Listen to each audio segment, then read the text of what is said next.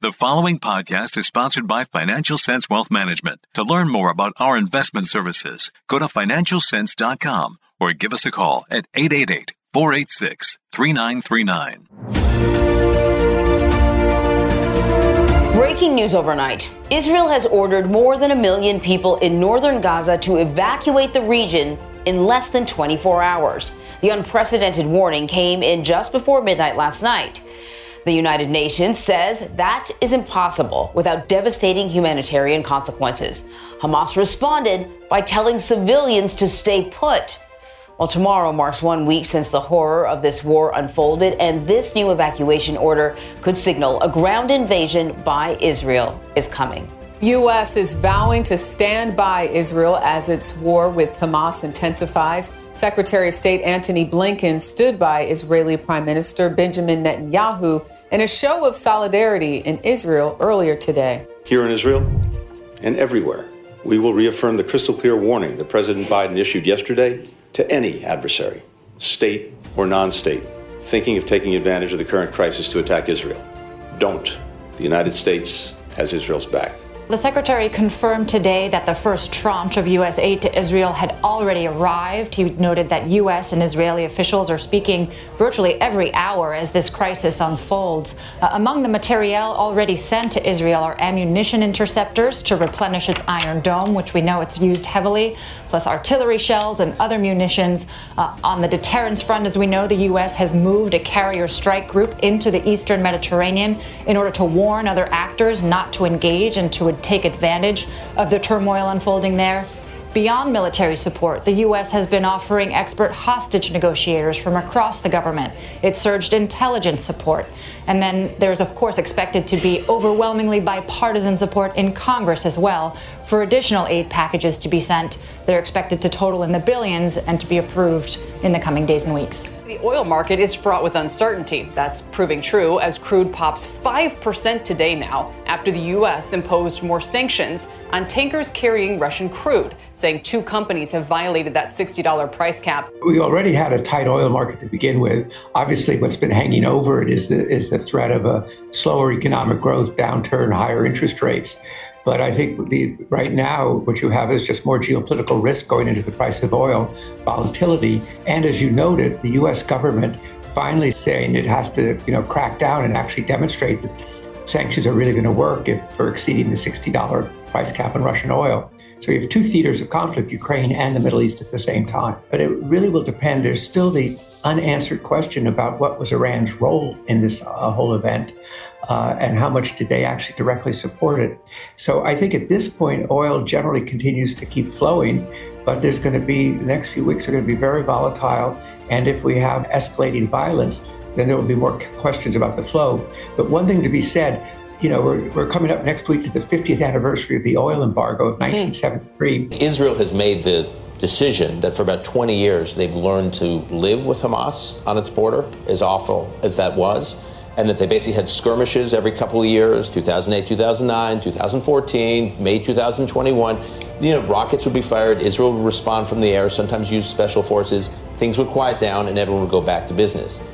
That doctrine is over. Israel, after this weekend, is basically saying we can no longer, Israel left Gaza in 2005.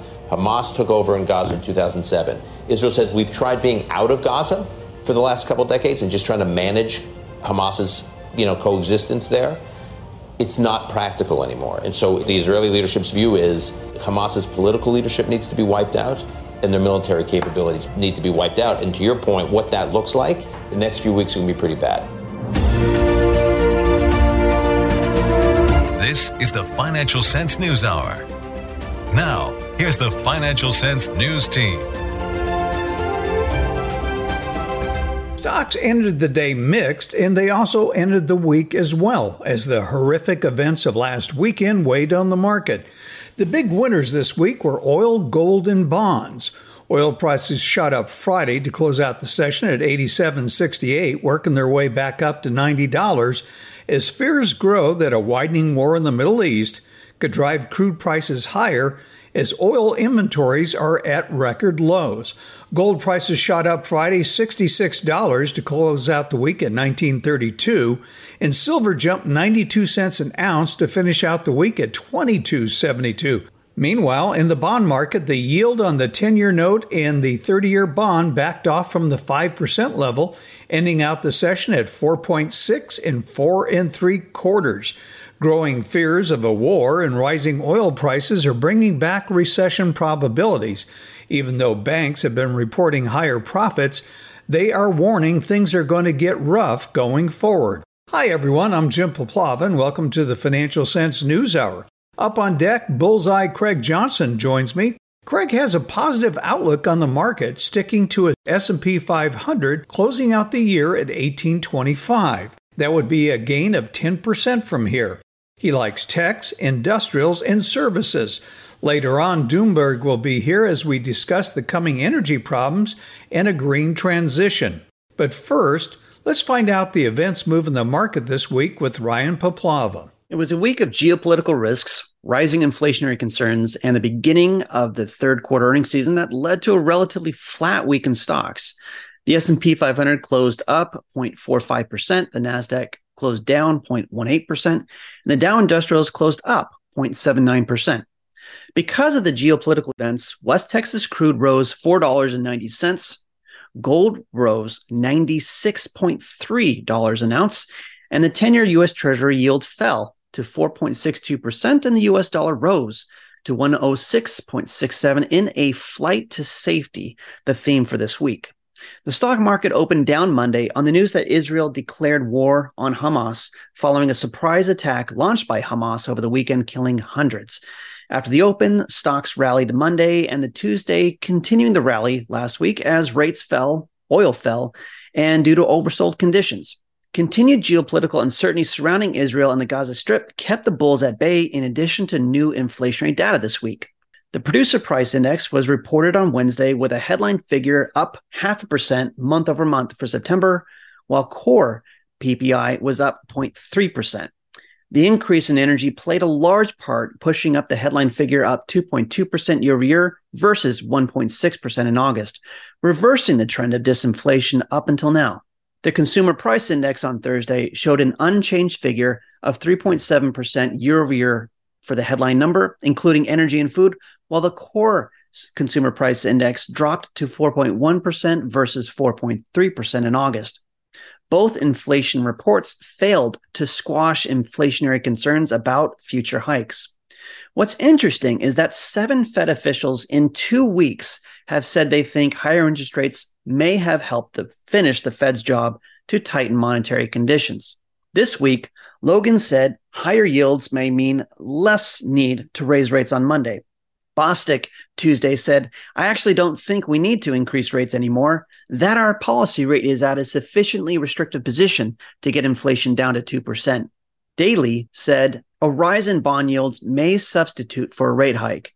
Wednesday, Kashkari said it is possible that further rate hikes may not be required, and Waller said higher market interest rates may help the Fed slow inflation, with price data seeming to now be moving back towards the Fed's 2% inflation. I think with the Fed now talking down policy, you have to watch the US dollar to see what traders will do, as well as watch what happens to interest rates and the long bond, which is 20 to 30-year maturities. The U.S. Treasury yield climbed 12 basis points to 4.71% following the CPI data Thursday, before yields fell on Friday's news. Israel warned 1.1 million residents to evacuate the northern Gaza Strip, which was followed by Iran's warning Israel will face reactions in other areas if they invade. In other economic data, initial jobless claims were unchanged at 209,000 for the prior week. The preliminary University of Michigan Consumer Sentiment Survey showed a pickup in inflation expectations over the next year to 3.8% from 3.2%, and long-run inflation up to 3% from 2.8%, helping to boost yields off their lows Friday. In earnings, Pepsi, United Health, JP Morgan Chase, and Wells Fargo were standout winners this week, post their earnings, and or guidance announcements, which helped the Dow Industrials to outperform.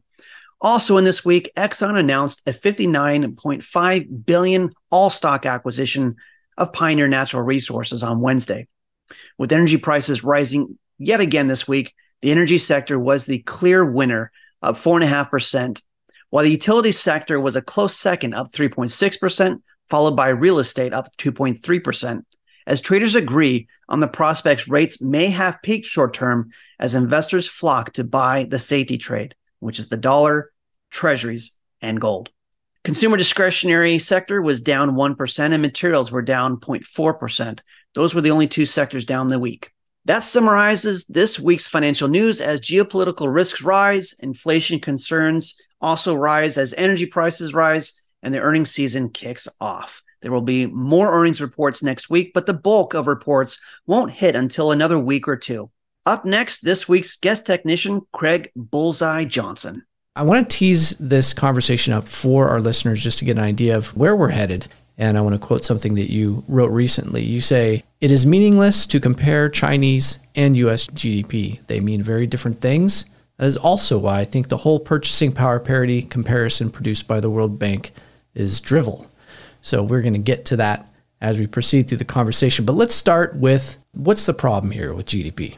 In an economy that operates under substantial soft budget constraints, almost by definition, you cannot compare it to an economy that operates under hard budget constraints. And that's because while every economy engages in non-productive activity, there is an automatic mechanism in the United States, in Germany, in Brazil, that eliminates that non-productive activity in the form of bankruptcy, right? You just can't keep doing it for very long.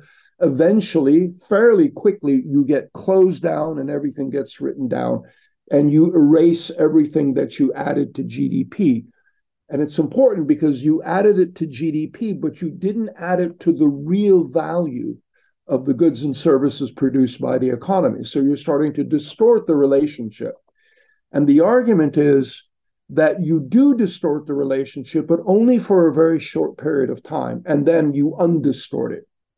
So that's why we can continue to use GDP in the face of non-economic behavior, non-productive behavior that is added to the GDP measure. But if a significant portion of the economy operates under soft budget constraints, then there is no automatic correction mechanism for non-productive behavior. And as we know, in China, we have a significant part of the economy operating under soft budget constraints. To listen to this full interview, in addition to gaining access to all of our premium content airing during the week, go to financialsense.com and hit the subscribe button.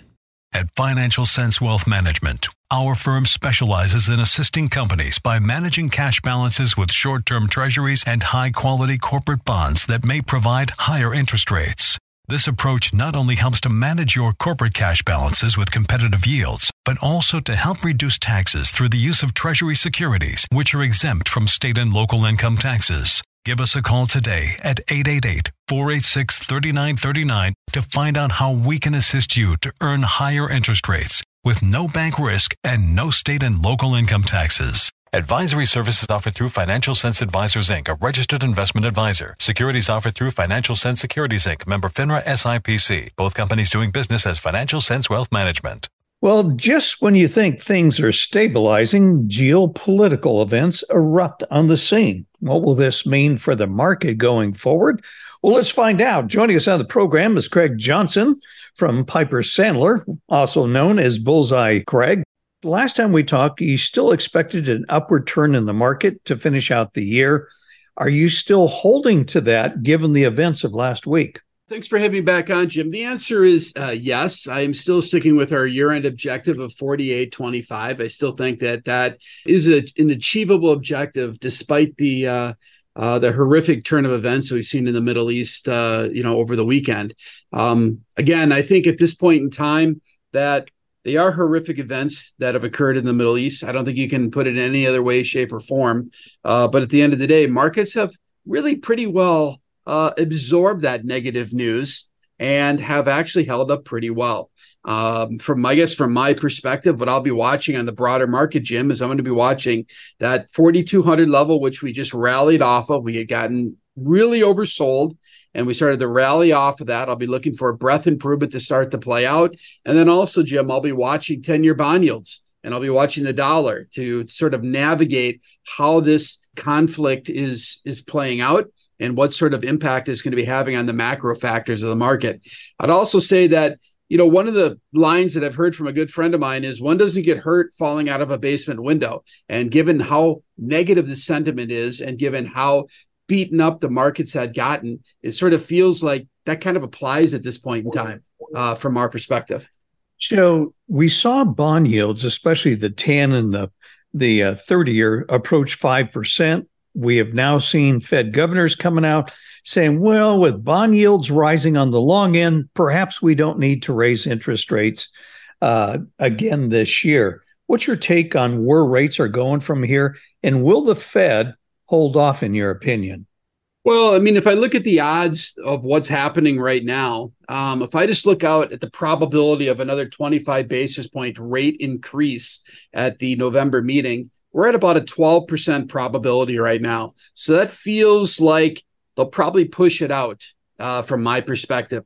If I look at where we're at in terms of the December meeting, you're at about a 29% probability. So again, Jim, I sort of look at these odds and I would say the odds don't seem to favor that there's another rate increase coming. They may stay in a position of keeping rates higher for longer, but perhaps another rate increase might not be in the cards. At least that's what the probabilities of the market would say. And then, Jim, taking that to just a little bit further of a point, from the last hike to the first cut has usually taken about 8.2 months.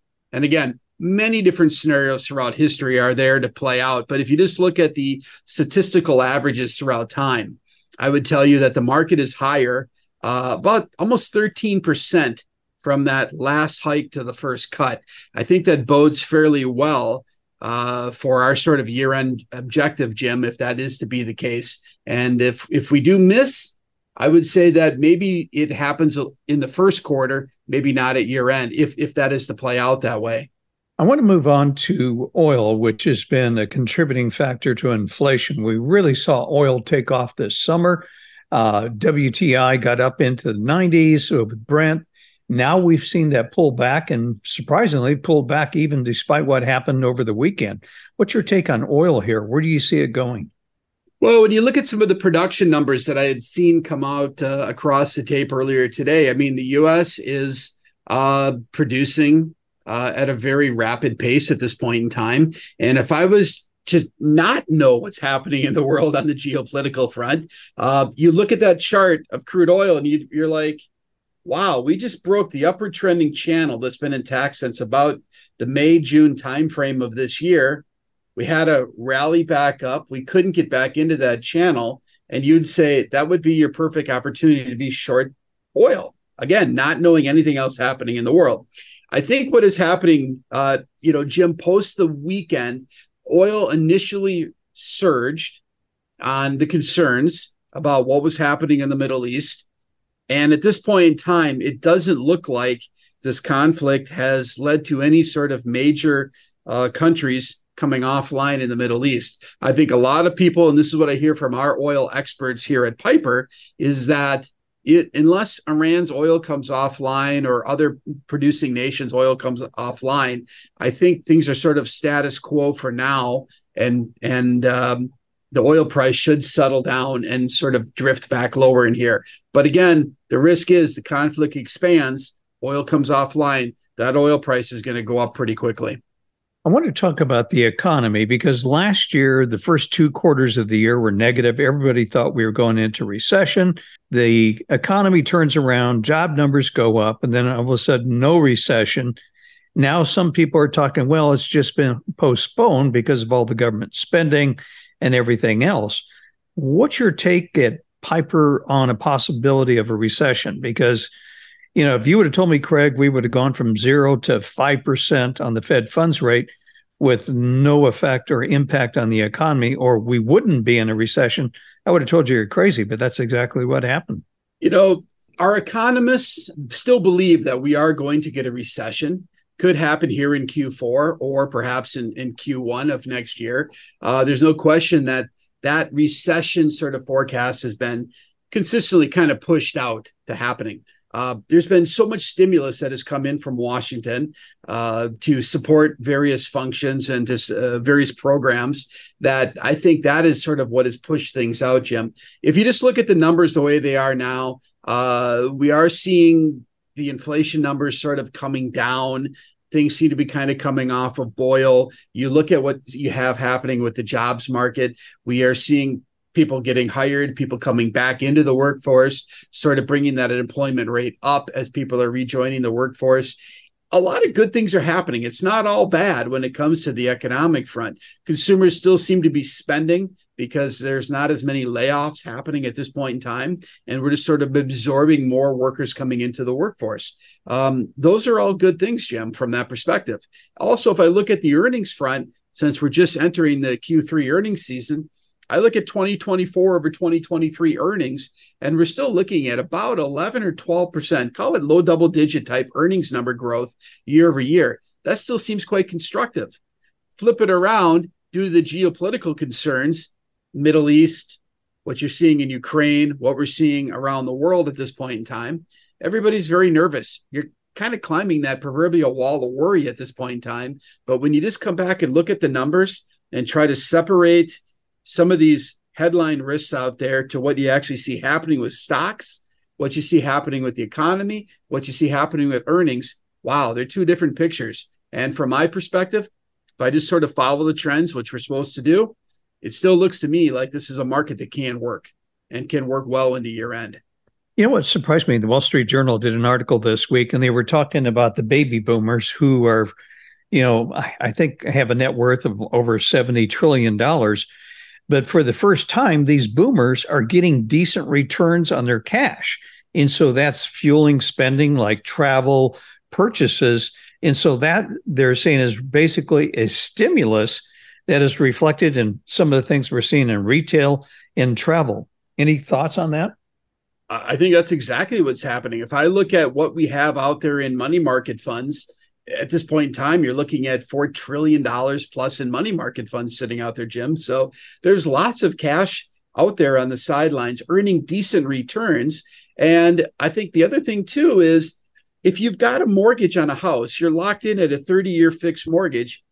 Why would you pay it off right now? Why wouldn't you just slow down the extra payments, stack that up into an account where you can go and buy treasuries or some sort of an equivalent where you can get a decent dividend yield and simply let that continue to sort of build? And why pay it off any sooner than you have to if you're fortunate enough to be locked in? So that cash out there, I think, Jim, is quite helpful. And I think that's helping people feel better, even though the economy is getting a little bit more challenging. There's more noise out of Washington and those kind of things, but the cash is there. People, I think, have set up reserves to sort of offset future payments of things, and they're earning money while they do it.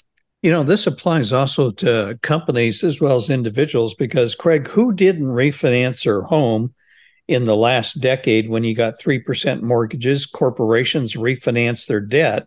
So once again, another story in the Journal talking about corporations have refinanced their debt, so they've locked in lower rates on their debt. And at the same time, with lots of cash, they're now getting over 5% on that cash in treasuries. And Jim, don't forget about the country of Austria. Remember, they floated 100-year paper a year or so ago? And they were, I think it was like 1% in change paper. They floated it for 100 years. It was snapped up very, very quickly. Everybody was playing the bullet trade on that paper years ago. And talk about a country that's going to be in a great position, having brought in all that capital for the next 100 years. That's terrific. But I think a lot of people have already done that, Jim. And I think if people have been fortunate enough to have been paying attention to their personal finances, which I hope everybody listening here on the show has been doing, they should be in a pretty good position, locked in at a 30-year fixed mortgage at a 3% and change. That's really setting things up very nicely for people going forward if they made that the decision a couple of years ago. So I'm looking, Craig, at the individual sectors in the S&P. You've got some standouts. Energy has been a standout.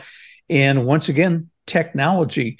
In your opinion, if you had to deploy money in this kind of market, given your year-end target of 48.25, what do you think is going to lead that S&P to 48.25? Are we back to the Magnificent Seven, or are we going to see a wider range of sectors that participate this time?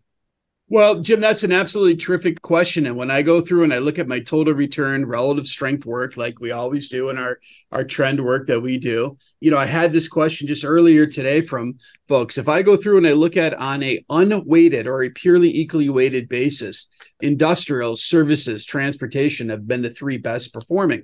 If I look at it on a market cap weighted, it's been technology, communications, media, and the consumer cyclicals on a market cap weighted basis. So where our recommendations have been, and I think are correctly positioned into year end, is to be overweight technology, maybe down cap a little bit more, and then also to be overweight services, and then also to be overweight the industrials. And again, down cap a little bit more for those. So from my perspective, that's the three best areas to be overweight. Where we think we should be underweight, utilities, consumer staples, are underweights at this point in time. We also have the communication media on an unweighted basis as an underweight also. So again, trying to take into consideration the relative strength trends, but also definitely taking into consideration cap levels on those recommendations too, Jim, is where I think we should be sort of positioned into year end.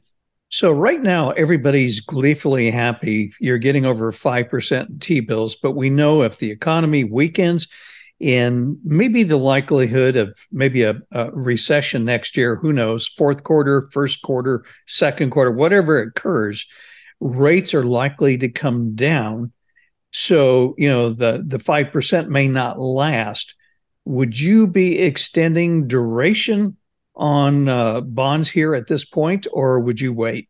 I think I would wait a little bit. And one of the things that I guess I would sort of point out to people too is, Jim, when we come back and we look at some of the similarities of this market, and we specifically think about the secular inflection point on the 10-year bond yield here in the U.S., as I look at that secular inflection point, we know that it looks the mere opposite of what happened in 1981 to about 1984. And what I suspect is going to happen is that we're going to see 10-year bond yields, I think, probably has already happened. We've made sort of a double top in the short term, short to intermediate term, and we're going to see those rates come back down. And as they come back down, we'll want to understand why they're coming back down, but I think they'll come back down, and you'll probably see 10-year bond yields over the next quarter or two probably come down to somewhere in the range of about 3.5% would be my guess. It could be even lower. If you're a true technician, you would say it could even be lower than that. But let's just make friends here on the show and talk about 3.5%. If that happens, I think that's going to be a big catalyst for equities over the intermediate term. But don't be fooled by that coming back down. That is just a correction in the context of a long-term secular change of rates. And when I mean long-term, folks, we're talking multiple years here. It took from 81 to about 84 to really confirm that you made a lower high back there in 84. It's going to take multiple years again for that to play out. But trying to right size it to a time frame that all the listeners care about here, look for rates to come back down over the next couple quarters. Then you're going to see a higher low get made, and that's going to be the start of the next sort of sustainable leg up for rates. That's what we need to be watching for in the next coming couple quarters, Jim. Do you see, Craig, an environment very similar to the 70s?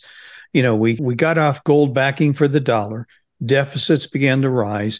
The Fed would raise, they would lower.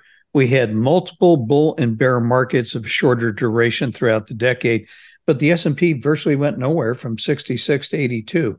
Could we repeat that pattern? I don't know if that's going to be a market that ends up going nowhere. I still think the market can still work. I think parts of it will still work. The innovation, the growth in the United States is still here to come out and play, to be long this, Jim. But I think this is going to be an environment where you're really going to want to work very closely with advisors. And this is going to be a much more active environment than what I think people have seen in the past. And I think people are going to have to be more nimble. They're going to have to be more active than they've been. And I think that's where the advisors are going to come into play and really steer clients in the right direction to navigate these changes. Jim, we haven't seen a secular change of interest rates in 40 plus years. And before that, it was almost 40 years before that. So these turning points are big, huge events that are taking place. And when you start walking through the ramifications of it all, it probably means that stocks are going to look more expensive, but yet they can still work. And it's going to sort of change the dynamics of a lot of the quantitative models out there too. So we are going to get more volatility, but that volatility is going to be navigatable. It's just going to be probably more volatility than people have been used to seeing over the last, say, 20 years or so. And you hit upon something that I think is real critical for investors to understand. And I just think of what has happened to investors in TLT. They got crushed last year. Everybody went long TLT this year, thinking that rates were coming down. That's not what happened. They've lost money, double digits. And you're talking about a longer term secular trend. And we've been so accustomed to rates falling over a 40-year period. What you're saying now, this cycle is going to be going in the opposite direction. So you better beware, more diligent, or if you're buying individual bonds, maybe keep shorter maturities against rising rates. Yes, I would agree with you on that. But also keep in mind too, Jim, that if you look back to the period where rates really started rising, coming out of the 1940s into the 1950s, you had a pretty good decade there. I mean, rates went up, but they were not at a problematic level. Keep in mind that the average 10-year bond yield going back over the last century has been about 5.5%. I mean, we're not there.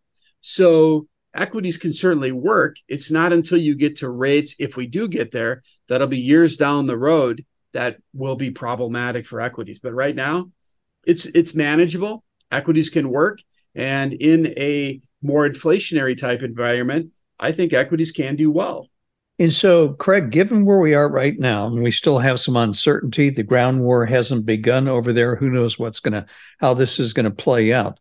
Would you be standing on the sidelines, waiting for key things, as you mentioned, the 4,200 level, the 10-year bond yields, and the dollar? Well, Jim, I'm going to use history here as a little bit of a guide. And what I would say to people is, when you go back and you look at prior conflicts in history, and that's not to minimize these conflicts and the loss of life or property, those are all horrific scenarios. But if you just sort of go back and look at those events, look at the market returns during these conflict periods, you look out 4, 13, 26 weeks later, more often than not, Jim, equity markets have responded and they've gone higher.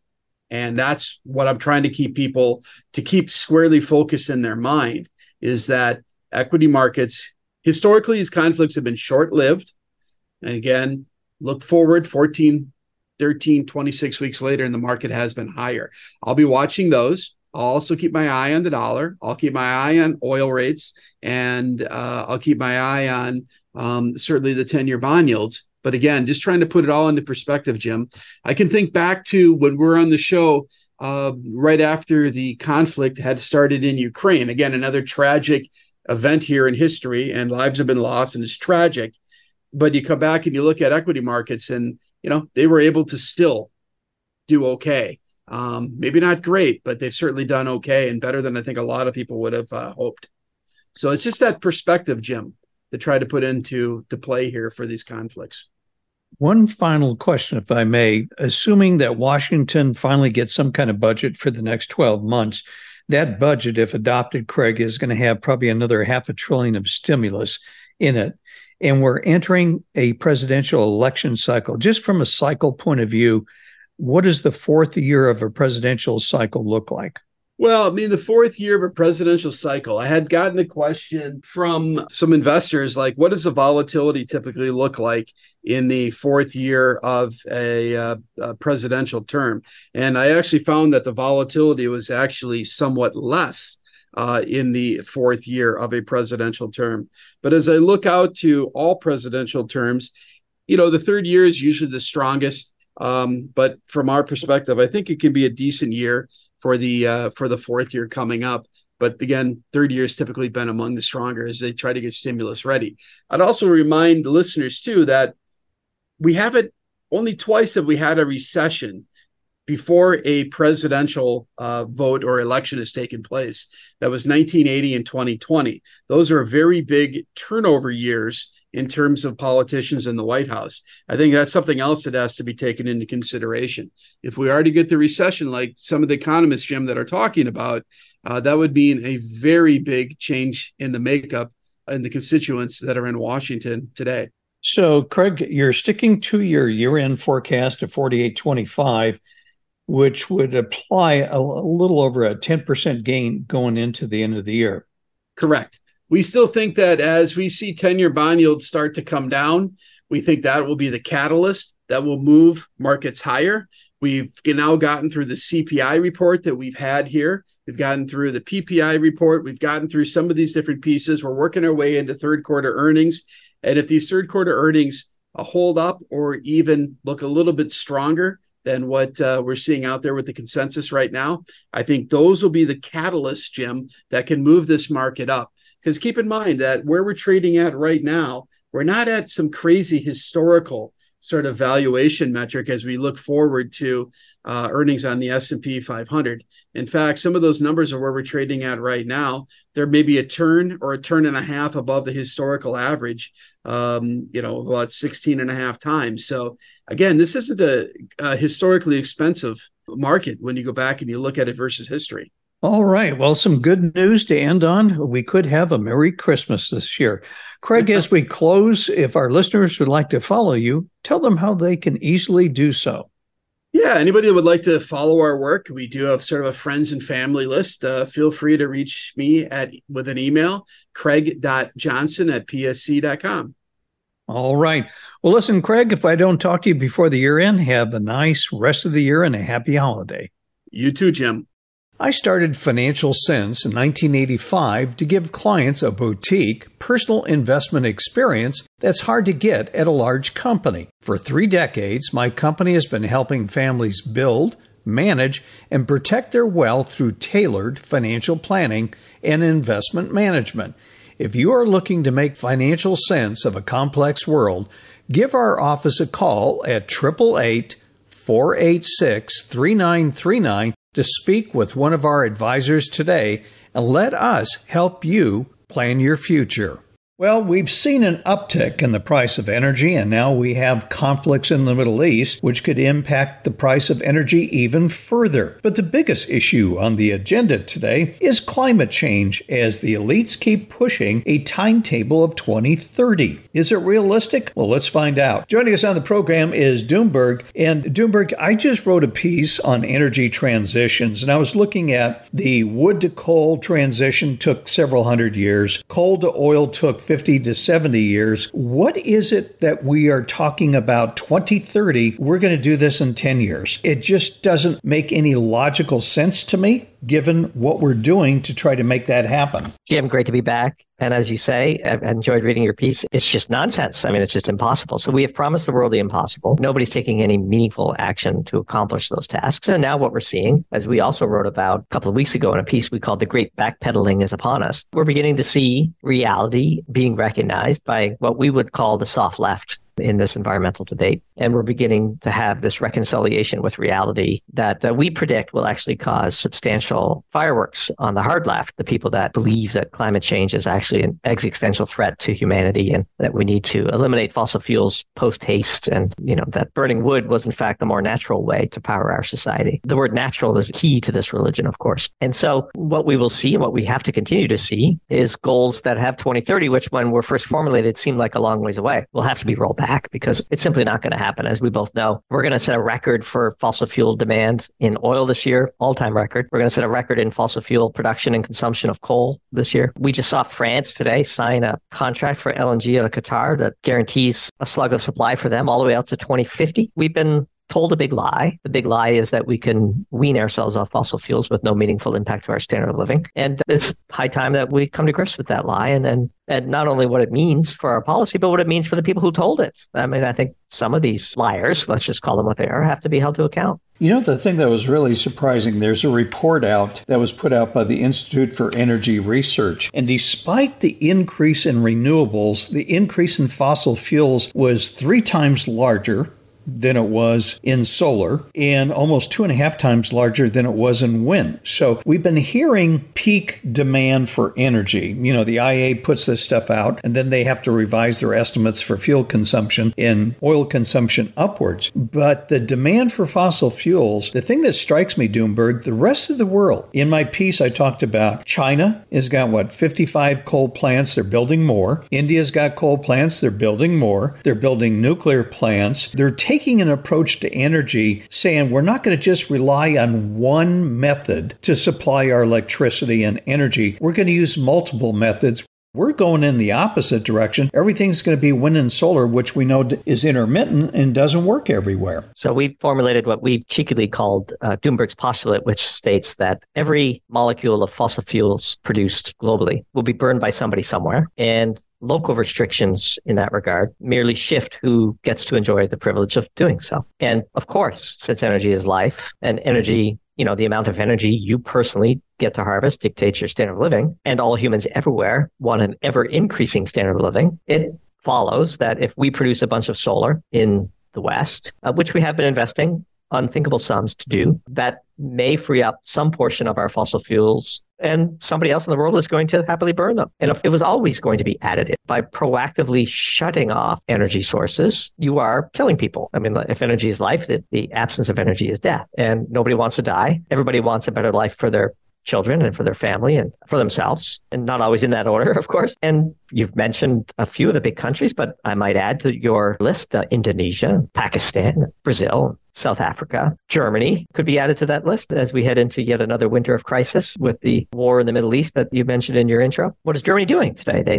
They're burning coal to the extent that they're perhaps second only to Poland, the brownest grid in the European Union, despite having spent the most on weather-dependent, intermittent renewables. It was always going to be additive. The only way to slow our carbon emissions is to either produce less fossil fuels or implement carbon capture and sequestration alongside the production of fossil fuels. And Europe produces basically no fossil fuels. And neither does, California and all of these regions that have adopted the climate change renewable mindset. None of these are particularly important when it comes to the production of fossil fuels. And since Doomberg's postulate, which we think is probably graduated to the point of theory at this point, if somebody's going to produce a ton of coal, there's going to be somebody on the planet that will burn it and enjoy the life-nourishing energy that is so unleashed. And so we've been spun this lie. This lie is really a luxury of low interest rates, easy money. When there's no cost of capital, you can indulge in all manner of delusions. And so we've allowed this fantasy to be rolled out, much to the diminishment of many economies in the West, and Germany and Europe in particular. But frankly, much to the benefit of the developing world, the global South is more than happy to take the discarded fossil fuels that the West refuses to burn, and they'll go right ahead and burn them. And ironically, they tend to do so in a way that is more damaging to the environment than if we had just left well enough alone. Well, the thing that strikes me in my own state of California is a good example. We're going to phase out diesel by 2030, gasoline engines by 2035. In my research on this energy transition, the Princeton report came out and said that we would need to hit the emission goals by 2030. We would need to be selling almost 3 million EVs a year, 3 times as many as were sold in a record-breaking year in 2022. And by 2050, we're going to need like 200, and I forget what the figure is, it's like 250 million EVs. Doomberg, in my own state, I was predicting that we were going to get to $90 oil and we'd be at $7 gasoline, which is where we are. I got myself an EV because it's getting so expensive here, but I have solar panel. So I provide my own power, but it's almost as expensive, if not more, to charge an EV. And I happen to know this last summer, they had to bring in large containers for battery backup so we could avoid brownouts, because obviously the governor has political ambitions and brownouts don't go very well with the population. But how are we going to make this transition in EVs? Because they're sitting on dealer lots. They're more expensive. Well, beyond that, there's no real capacity to charge them. The grid investments have not been made. We both know that central planning doesn't work, right? And so it is one thing to imagine scenarios that you're modeling on a spreadsheet, and it's an entirely different thing to mandate their implementation in the real economy, where people have the capacity to make their own decisions and capital goes where capital is respected, and the magic hand of the market and the signaling that it does up and down value chains inevitably, asserts itself. And so you're right that your government does have political ambitions, but we're just in the very early innings of this transition. Now copy and paste this 5 times over and ban internal combustion engines, ban the installation of natural gas furnaces and cooktops in homes, and mandate that everybody charge their cars, heat and cool their homes on the grid, which, by the way, with very minimal penetration of these technologies is already teetering on the edge of instability. And as we both know, it doesn't take but 1%, 2%, 3% grid unreliability to destroy 20, 40, 60% of the grid's value, because nobody will tolerate rolling brownouts from a manufacturing perspective, because this just-in-time supply chain network necessarily makes any factories located in such regions instantly uncompetitive. And the problem is only going to get worse, ironically, with the development of AI. We've been researching a piece we've not yet written about power-hungry data centers and how the U.S. dominates in this regard, and how the development of ChatGPT and deployment of those tools widely across society is going to be, at the same time, a technological innovation boom, but a huge drain on the grids. And we actually think, ironically, that the necessity to feed that power, which will be driven by huge value-added applications, and the technology sector is very, very powerful from a lobbying perspective. We believe that the inevitable need for ever more computing power will be the backdoor way in which SMR technology, nuclear technology, becomes acceptable once again, because all roads lead to nuclear, as we have discussed in my prior appearances on your show. Yeah, it's amazing because in my research, I think it was 1992, we had 112 nuclear power plants. We're down to 92. Everybody else is building them, and we're shutting ours down. We have one more plant here in California, Diablo Canyon, which is scheduled to be shut down by 2030. So there's going to be another 10% of our electricity grid. We're going to lose the power. And ironically, Doomberg, we're buying excess power from nuclear power plants in Arizona. Yeah, so I would say I would take the over on Diablo Canyon's life from here. And I would also give your listeners a milestone to look for. So the Palisades nuclear power plant in Michigan, which was shut down recently, is about to be, efforts to restart it are about to take hold. And the new owner of the facility has recently submitted an application with the NRC to begin the process of reopening Palisades here in Michigan, which would be a very big deal. And I think the milestone to watch is, how does the NRC handle that application? Because as we have written and others have pointed out, the Nuclear Regulatory Commission in the U.S. is the thing that is constraining the deployment and development of nuclear power across the country. And how they handle the Palisades nuclear restart ambitions, I think, will be very telling. I think Diablo Canyon will still be operable and producing 10% of the state's electricity and 20% of its baseload power by 2050, frankly. And it would be foolish, so foolish for California to shut that plant down, that I have to believe, even in California, it won't happen. And so I'm actually quite bullish. I think we've reached a turning point. I think the price of uranium is signaling as much. I think the upcoming meeting at COP28 in the United Arab Emirates is going to be a turning point where technologies like carbon capture and nuclear are going to move to the forefront of our energy policy. This will, of course, be a disaster for the Malthusian environmentalists who are deeply interested in cutting our total energy use, but will be a rather sane reassertion of power by the soft left, soft right majority in the middle that would like to do the minimum amount of damage to the planet while maintaining our standards of living. And I think that's just a winning platform. And I think the alternative view that we need to take giant leaps backward in our standard of living for something as nebulous as nature is just not winning. It's not going to happen. And so that which can't go on forever usually doesn't. Our playing footsie with these extreme radicals is truly a luxury of excess energy from the shale patch and zero interest rates because of Fed easing. Both of those seem to be turning, and with it, unsurprisingly, will go our foray into intermittent weather-dependent renewables like wind and solar. I go along with that because I think there's going to be a backlash to, I call them the banana greens, build absolutely nothing anytime near anybody, because they're for green, but green takes minerals, almost 6 times the amount of minerals. And to have minerals, you have to mine them. What does that imply? You have to have diesel fuel. So you need more diesel to run the big mining equipment, from crushers to loaders to everything that goes along with mining. But also you need the raw materials. And Doomberg, anytime you try to open up a mine here, we shut them down. We don't allow them.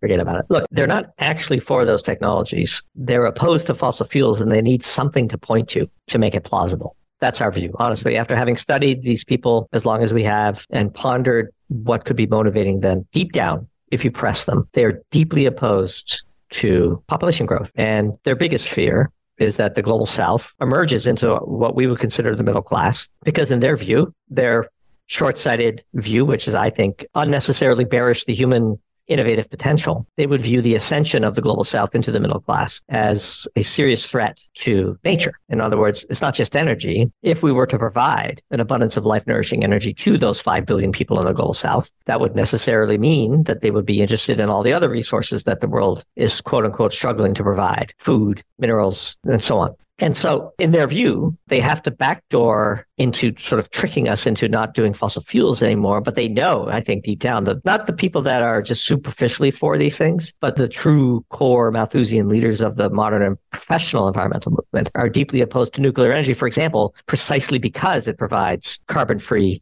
life-nourishing power to the masses. They would like to have less masses, but they can't run on that politically. And when we point this out, of course, we generally tend to annoy some people who haven't done the proper reading on the history of all of these organizations. But if you're unaware of this history, you've been fooled by propagandists whose desire is to have less humans. And I think they should be called out for that. I think we should put that out there. It's, would you like to have less humans on the planet? And then, of course, our final answer to such people is you first. If you think there's too many people, lead by example. And another issue, too, is this kind of people think green energy is clean. They have no idea of the amount of pollution. I'm thinking of Guillaume Patron in his book, The Resource Wars. Basically, if you take rare earths, I can't think of the city in China where they have high incidences of cancer to produce these rare earth minerals.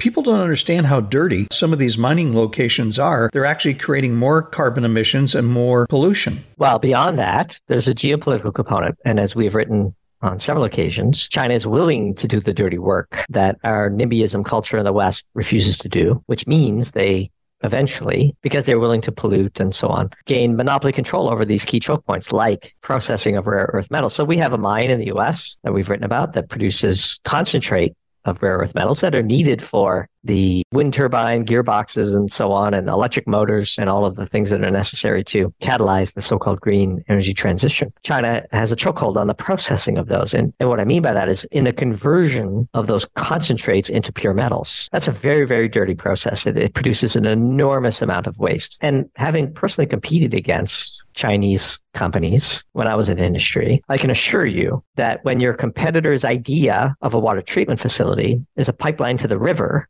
you have no hope of beating them on cost. And I like to tell the story of how I approached a very famous, B2C brand that you would recognize, and I won't name them here, when China was taking over the solar market. And China was offering products in the solar space at costs that were inconceivable to Western producers because the Western producers were held accountable for what they did with their waste and how they treated their employees and all of the sort of the union-driven sort of pro-labor type policies that we have in the West, by the way, which I would support. And so when we told this B2C customer who was making a big deal about their installation of various solar panels that you do realize that our Chinese competitors who have offered you this low price stole our technology and are using dirty thermal coal and slave labor to undercut us on price, that this is basically unfair practice and you are greenwashing. You are putting Western producers of this technology out of business while leveraging the worst aspects of the Chinese production process. And their answer to me and to our team at the time was that's for the courts to decide. If they're polluting, that's not on us to understand. And if they stole your intellectual property, sue them. Right now, I have this response to a request for proposal that is 35% cheaper than what you're offering. And I'm going with that unless you could meet the price. And of course, we couldn't meet the price. And we went out of business. This happened across the entire industry. And now China monopolizes 95 to 100% of all of the polysilicon magnet manufacturing and wafering and cell production in the world. And so every single solar panel in California today is tainted by slave labor. It just is.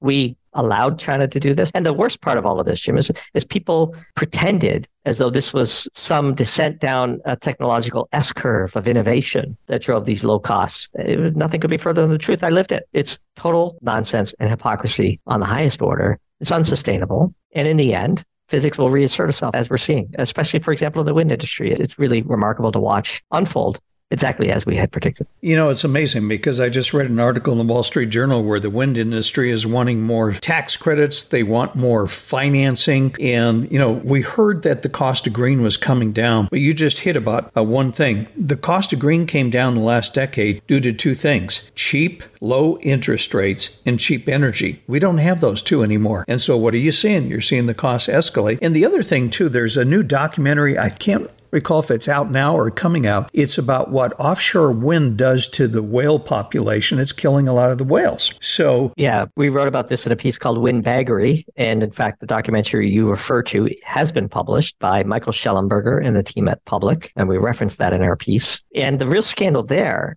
is the government's overt cover-up of the fact that all of this pounding of these, concrete and steel materials into the ocean floor is generating all of this massive noise pollution, which is frankly killing endangered whales. All along the U.S. East Coast and the Atlantic coast, we're seeing all of these whales that beach themselves, but that's bad enough. But the real scandal is, why would the NOAA proactively go out of their way to lie about it and to say that this has nothing to do with the wind industry? And if you watch that documentary and you see the direct correlation between the activity for offshore wind and these whales, beaching themselves, you can't but come away angry and disgusted. Like, the hypocrisy of it all is just really crazy. And in fact, in Windbaggery, we iterated our prediction that offshore wind is dead. Like, there will not be any offshore wind installed along the east coast of the U.S., let alone 30 gigawatts, as the Biden administration is still pretending to fantasize will happen before 2030. This industry is in serious trouble. And frankly,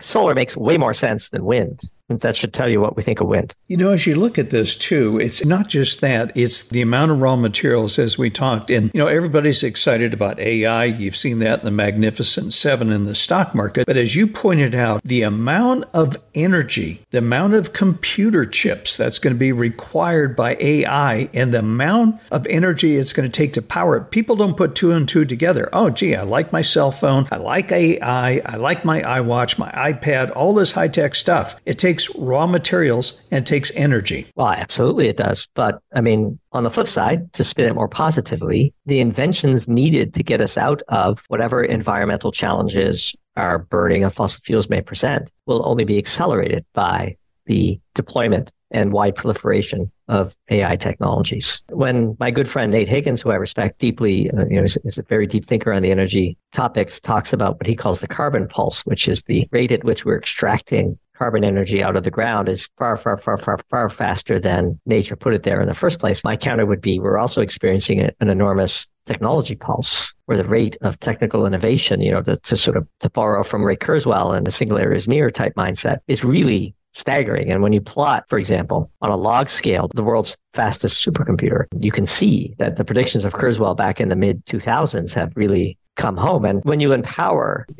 billions of people with AI enhancement for their innovative endeavors, the technical singularity that explodes gives me great hope. And I think, we will be able to solve these issues, to overcome these constraints, to adapt to whatever harm our presence on this planet may be causing to humans. And so, as much as it's easy to sort of cherry pick and point out the fallacies of various policies, I think if you take a step back, 100 years from now, AI is going to be way more remembered by the historians than wind and solar. So as you take a look at this and where we're going, where are we seeing countries kind of back away from this, what I call planned controlled economy? We're going to do this in 10 years. Obviously, that's not going to happen. So do you believe that we are now at that turning point, that countries are waking up and saying, you know what, I don't like brownouts. I don't like $7 gasoline or $8 gasoline. And I like dependable energy. I don't like it when it goes out and my refrigerator doesn't work. Yeah, of course. And that's the exact point we were making in the great backpedalings upon us. We see it in the UK. Frankly, we saw it last year with Biden when oil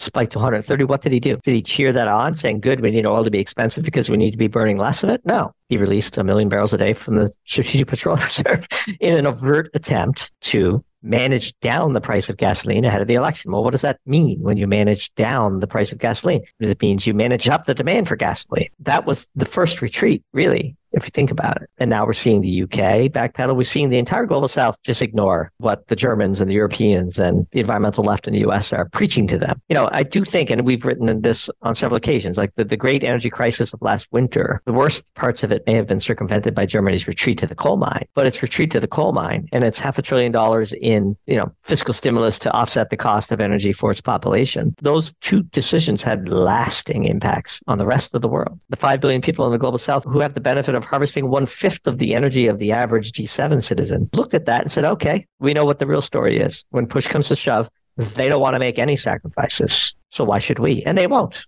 And who are we to tell them that they should? Do you think this will become more of a political issue going forward? Because, you turn on the evening news and I forget who in the administration, given the events over the weekend, are coming out and saying, well, the number one threat is still climate change. That was Biden himself. He put climate change ahead of the threat of nuclear war, which seems a bit foolish given the events of the past week. I mean, in the end, people could look out the window and experience the weather. I mean, I don't know about you, but my summer has been pretty typical for all of the hyperventilation about boiling the oceans and so on. People just won't buy it. And for sure, they won't sacrifice anything to do anything about it. So let's just recognize that and get about the task of implementing serious policies that consider the trade-offs involved. And the ratio to be optimized is really the standard of living of all humans divided by our impact on the environment. There are two parts to that equation. How do we increase the numerator and decrease the denominator? And right now, we are focused exclusively on decreasing the denominator at the expense of the numerator,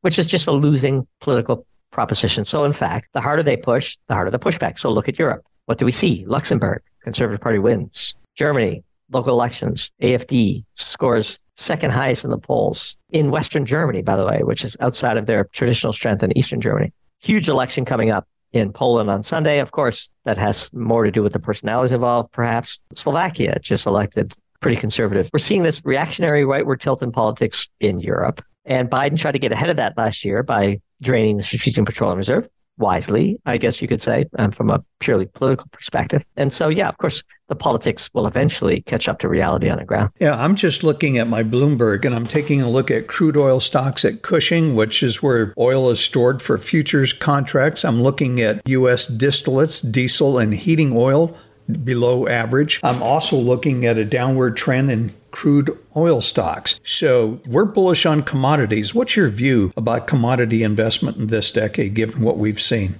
Our view is that if you're going to allocate a significant portion of your portfolio towards commodities, you should at least be pondering how to allocate a portion of that via the private markets, because the public markets have just refused to value the cash flows and the assets of those companies in a reasonable way. Now, to those who are restricted to public market investing, that would be sort of an opportunity, but that opportunity has been there for the better part of the past 10 to 15 years. And I can tell you from personal experience that if you can get some private market deal flow where the management team is solid and committed to remunerating shareholders via dividends, you don't have to worry about valuation and multiples and so on, because even today, still, despite all of this, the public market value of the companies that are critical to providing the commodities that we either need today or in fact need to catalyze the so-called green energy transition are selling at horribly depressed multiples. Nobody wants to own them. Many passive funds are forbidden from owning them, and you're just not going to get that multiple lift over time. And so we're, of course, very bullish commodities because we're bullish life,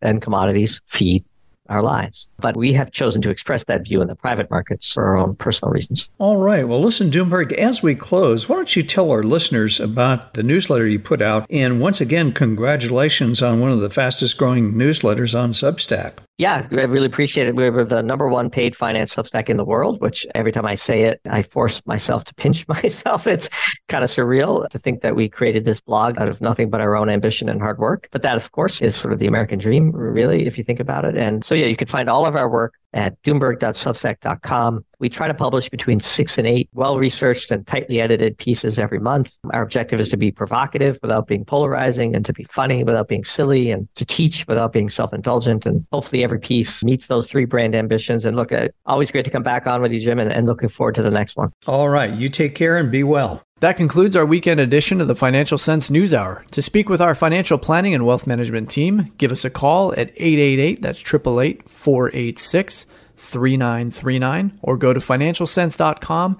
and click where it says Contact Us. If you aren't already a subscriber to our weekday podcast and would like to listen to more of our content, where we regularly interview book authors, industry experts, and strategists from around the globe, go to Financial Sense and hit the subscribe button. On behalf of Financial Sense News Hour and the Financial Sense Wealth Management team, we hope you have a pleasant weekend. Financial Sense News Hour is for informational and educational purposes only and should not be considered as a solicitation or offer to purchase or sell any securities. The investments, investment strategies, and investment philosophies discussed or presented on the News Hour each involve their own unique risk factors, which are not discussed on the show.